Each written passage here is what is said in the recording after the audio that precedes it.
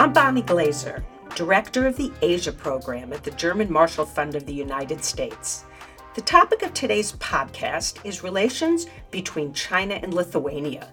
Lithuania-China relations provide an interesting case study for understanding how Beijing deals with small states, and in particular, how it applies economic pressure to force target countries to change policies that are viewed by China as damaging to its interests.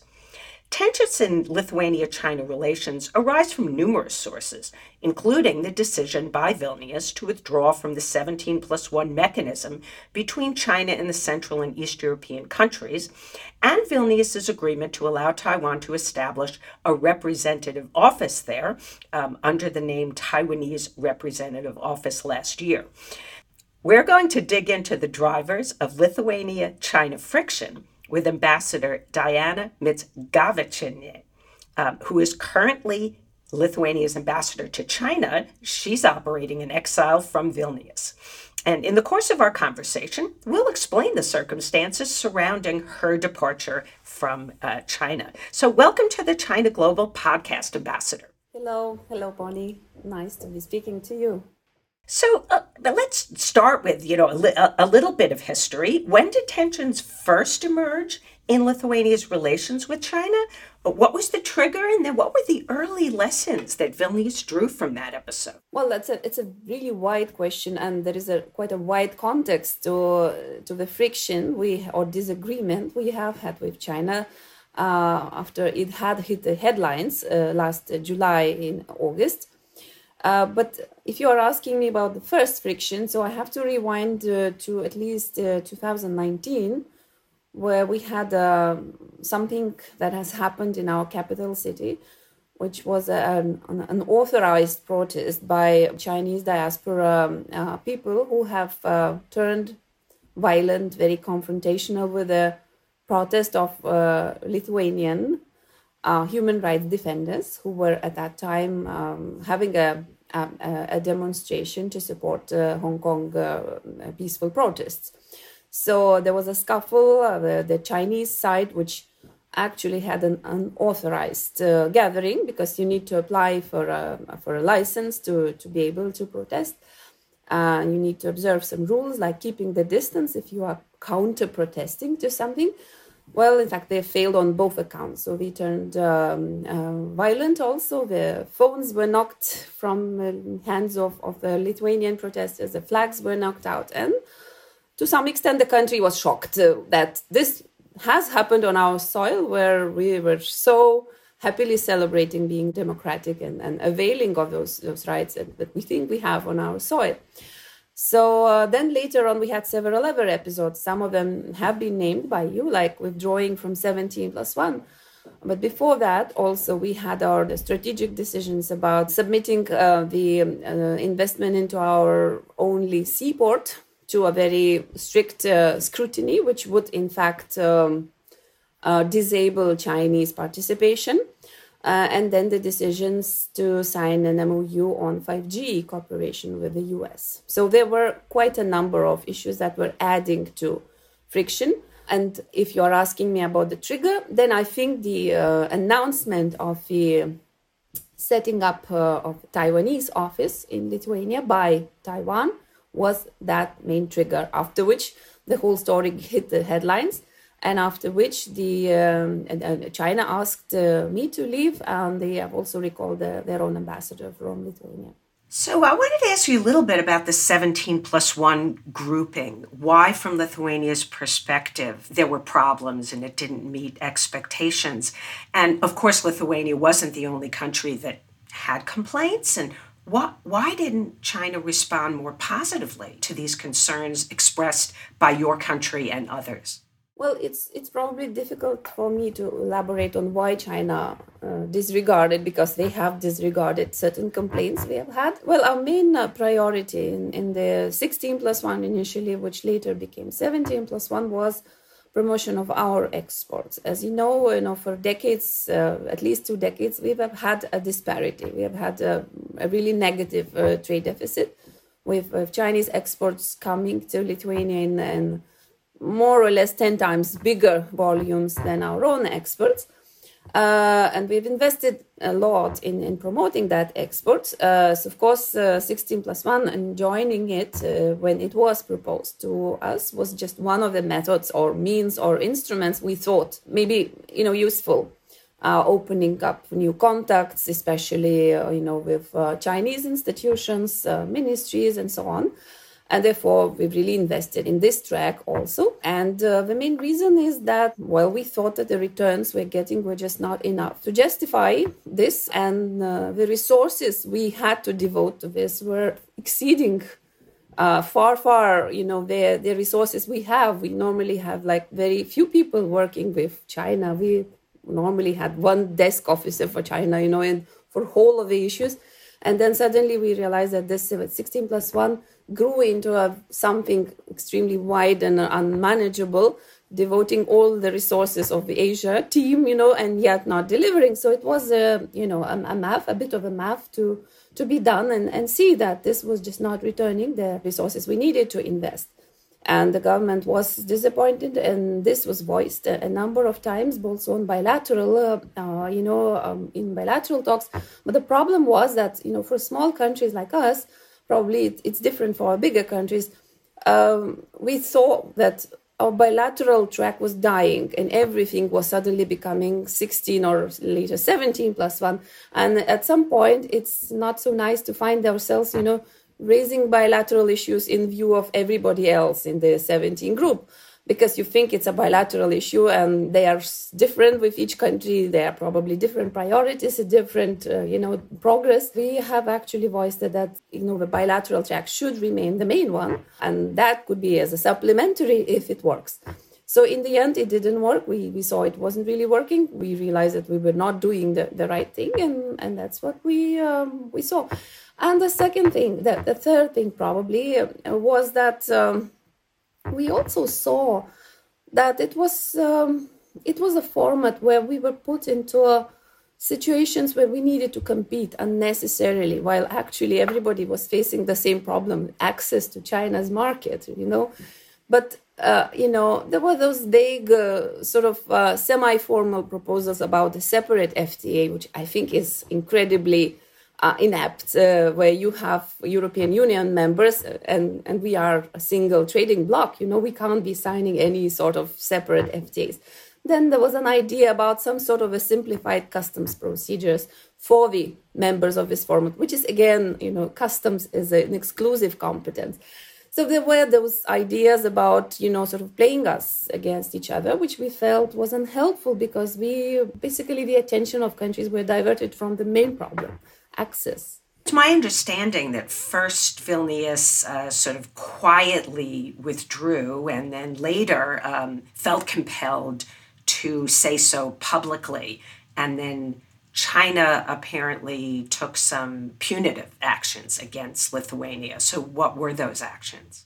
Well, that was a sort of a gentleman's agreement initially, because it was the Chinese colleagues who have asked us if we were no longer taking part, we would please be doing it quietly, which we did for a couple of months, 3 months actually. We sort of took a no participation policy.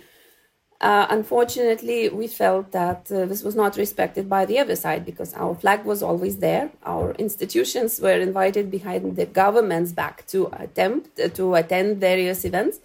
And the number of events proliferated because of the online nature of events. It was no longer possible to be meeting, live, which is a rather serious commitment, but it's relatively easy to host one event after another online, which was done, in fact, with our flag, with various symbols of the country, which we felt was, not respecting an obligation of the other side. And the second thing, it's not a formal format, so it's not an organization, so you don't really enter in a formal way, but you don't depart from it in a formal way. So that's why, after receiving several, pieces of information about, again, being present with our flag, an empty seat in that format, the minister went public about the decision of the government to no longer take part in this cooperation mechanism. So I know your country produces high quality wheat, and that was one of the products that you hope to export to China. But in early 2020, I understand that China claimed that the wheat was contaminated.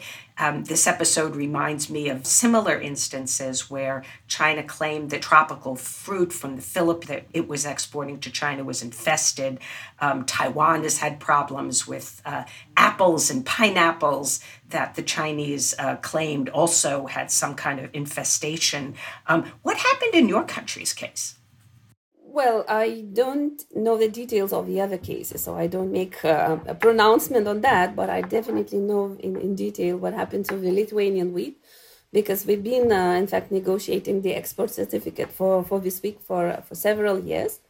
And it was, in fact, signed during the 16+1 summit, the last live 16+1 summit, where the format became 17+1, in fact, with adhesion of Greece. We signed it in April 2019, and it was, in fact, an agreement or sort of a procedure in waiting, because our wheat moved to China immediately, and that did contribute to our, volumes of export, which, of course, we were quite happy. It was a significant addition, on hundreds of millions euros value. However, next year, and again, this is the year after the incident I referred to, because we had to tell Chinese government that what we had on our soil wasn't acceptable, and we were hoping it's the first but the last incident of that sort. But we felt that we were put into some sort of a group of sort of unfriendly countries or something, because pressure started accumulating on several instances. But, pressure started accumulating on our own government in the country, because suddenly the NGOs that were vocal about support for human rights and, democratic ideas in China and in Hong Kong especially, they started getting vocal with the pressure to the government to be also open about supporting universal human rights and so on. So we had hundreds of people signing a letter, a petition to the government, asking them to be, defending the values in international formats and so on. And one of the things that came into focus as pandemic started in March 2020 was the possibility for the Taiwanese to be involved in the work of WHO at expert level. Because they were the first who handled the pandemic right, and the rest of the world was really looking at them, how to share their experience. So it happened so that my foreign minister, the previous foreign minister, was speaking to Mr. Tedros, the head of the World Health Organization, and they invoked this issue about, in fact, finding the solution or finding the way to involve the Taiwanese experts, not the government, not the membership, but just experts' participation.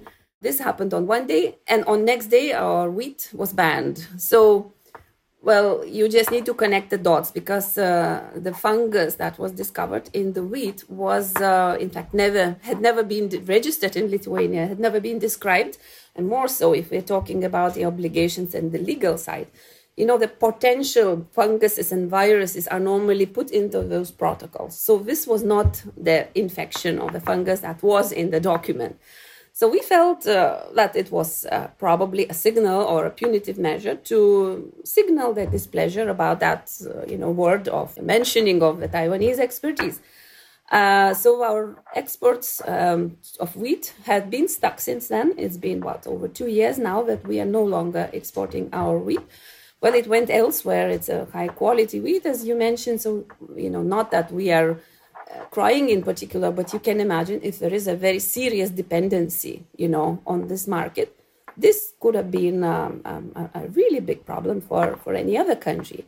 So to us, it was an early warning that things can get, that way. And the next government that came into power soon after, they announced that policy of diversification of markets, not to be reliant on single markets, especially on non-democratic markets that may be using, those methods of pressurizing countries on issues of common good, you could say, or political issues, or whatever you call.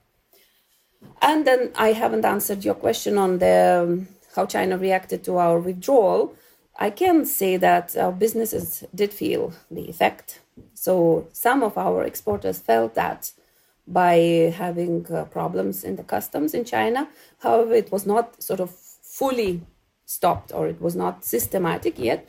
At the same time, our embassy had been subject to pressure by, excluding it or disinviting it from various events in Beijing, which is again a usual recipe, I guess, that is used to pass signals to certain countries and governments. Well, diversification of your exports obviously was a key policy, and many countries in the world, I think, now have drawn the lesson that they need to ensure that they're not overly dependent on the Chinese market.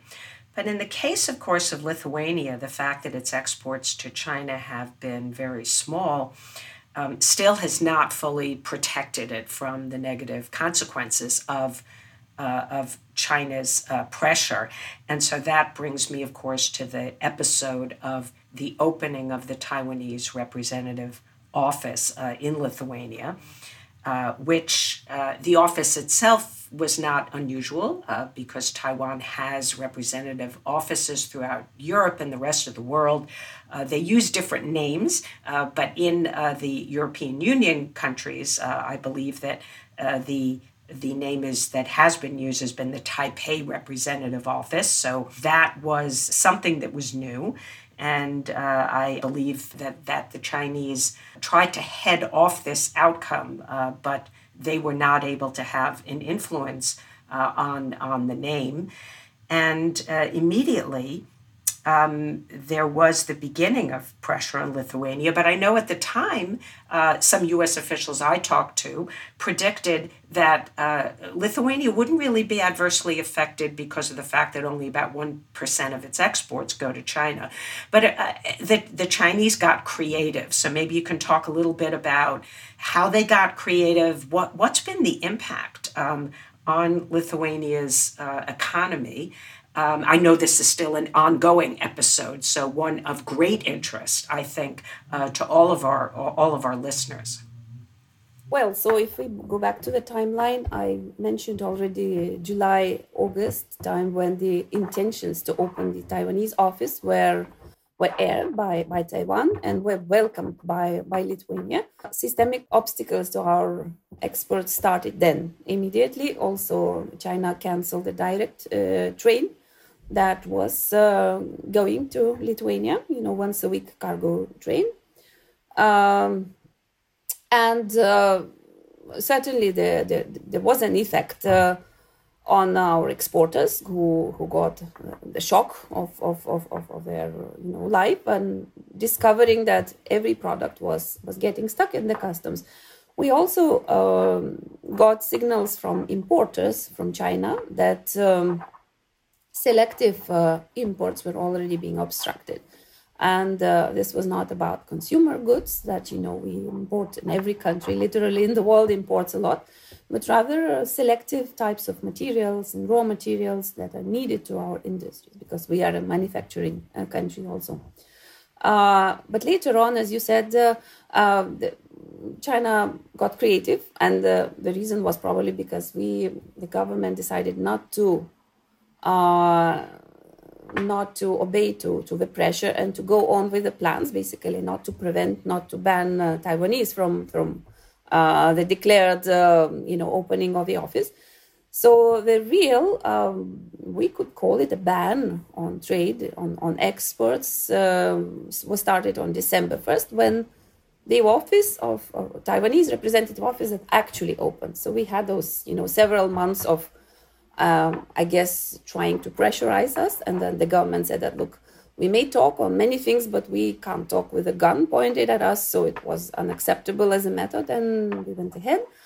But 2 weeks later, and what happened was, in fact, a very interesting thing, because for a couple of days in December, Lithuania was taken off the list of countries in the customs in China, which was a mysterious thing. And it was, very short measure. The name reappeared immediately after. However, just as you choose that name, from the drop-down menu, the import into China declaration gets stuck different ways with different customs, but the result would be the same. So clearly it was a systemic obstacle that was developed and ingrained into all the Chinese customs simultaneously. We don't know exactly how and where, but apparently we started getting massive screenshots of various exporters and some importers trying to clear their goods, and it was definitely a measure. Again, that was not enough, and we had yet another step which alerted the world, the EU especially, because 2 weeks later, the multinational companies who were actively manufacturing something in China and were importing components from abroad had their containers stopped at China customs if the containers contained at least something Lithuanian, whether produced in Lithuania, components. So I think this is an unprecedented step, and that's something that worried a lot, everybody who is a trading nation, because that was a measure that was running counter to any basic trade rule, and any country that is trading in today's world depends on those rules. So of course the alert and then the wake-up call for everybody was a really very strong one. And the result was something we are very happy, because the unity to push back against such measure was immense. And European Commission was able, in fact, to build a case and in WTO in a month's time, which is in a very record short time, despite the fact that a number of companies were hesitating to send us a document, because if you are in China, you may have second thoughts about, complaining publicly. So yes, I think that was an extra step to something that China has been doing before to a number of countries that you have mentioned. And that was something that made the trading nations shiver to the point. And the discussion really was brought about that, those red lines are really expanding and we need to do something about it. And then you left Beijing, and you have been in Vilnius now for 9 months. So why did you leave? Well, I think there are two stages to that process. I left Beijing in September because China has asked me to. At the same time, China has recalled their ambassador for consultations. So I don't think there is anything unusual in that, because if the two governments are having a spat or disagreement of a serious nature, that's something that they do. However, what happened next was probably, again, an unprecedented case. And I want to mention that specifically because when the Taiwanese office finally opened in Lithuania, China has officially announced their official downgrading of our relations to the level of chargé d'affaires, which is, again, something that has been recorded in history, so it's not something unusual. But again, an extra step was taken. China has renamed the two embassies from embassies to offices of chargé d'affaires or something like that. And there we have a problem because, you set up your diplomatic missions according to your law, and in our law, we don't have that type of offices. So we voiced our disagreement and protest against that, saying that, you can have an embassy headed by chargé d'affaires, but it still remains an embassy. We don't have other types of offices to serve that purpose. Neither does international practice show of such offices, neither international law on diplomatic relations. So we disagreed, but despite that, China has sent us a very strict note saying that in 7 days' time, our staff in Beijing had to return their IDs, which in our case, we have no visas for diplomatic and service passport, but the diplomatic IDs serve as a visa for us. So we suddenly realized that since we can't comply with their decisions, our embassy staff and family members remain in a very uncharted, situation, almost like illegally in China after, the expiry of 7 days' time. So we've asked to at least postpone that deadline, which didn't bring any results, and we evacuated everybody, all the living souls, including the cat, from Beijing, because we just thought that, that we're running into a very difficult situation with our people being there, without documents, and China Customs refused to process our diplomatic cargo, saying that there was no longer an embassy there, so they couldn't do anything.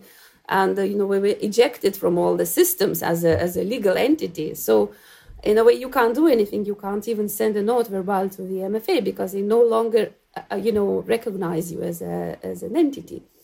So we had to, call everybody home, and we are now running an online embassy, trying to do the little things that is possible in that situation. But we are hoping that, now that we are all fine, we can have our long talks, and we are doing precisely this to find some sort of a solution. And I'm sure we will have it.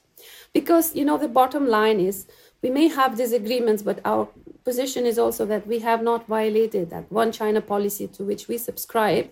We did not establish official relations with Taiwan. We have not recognized Taiwan.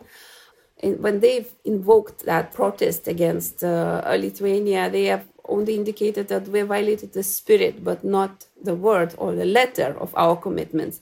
So we may argue, we continue to talk about the spirit, and we also thought that, some spirit was violated by China before, penalizing us for something we thought was our sovereign right. So now we are keen and open to talk about this and to clarify that, both sides may have concerns, but we need to talk these things out.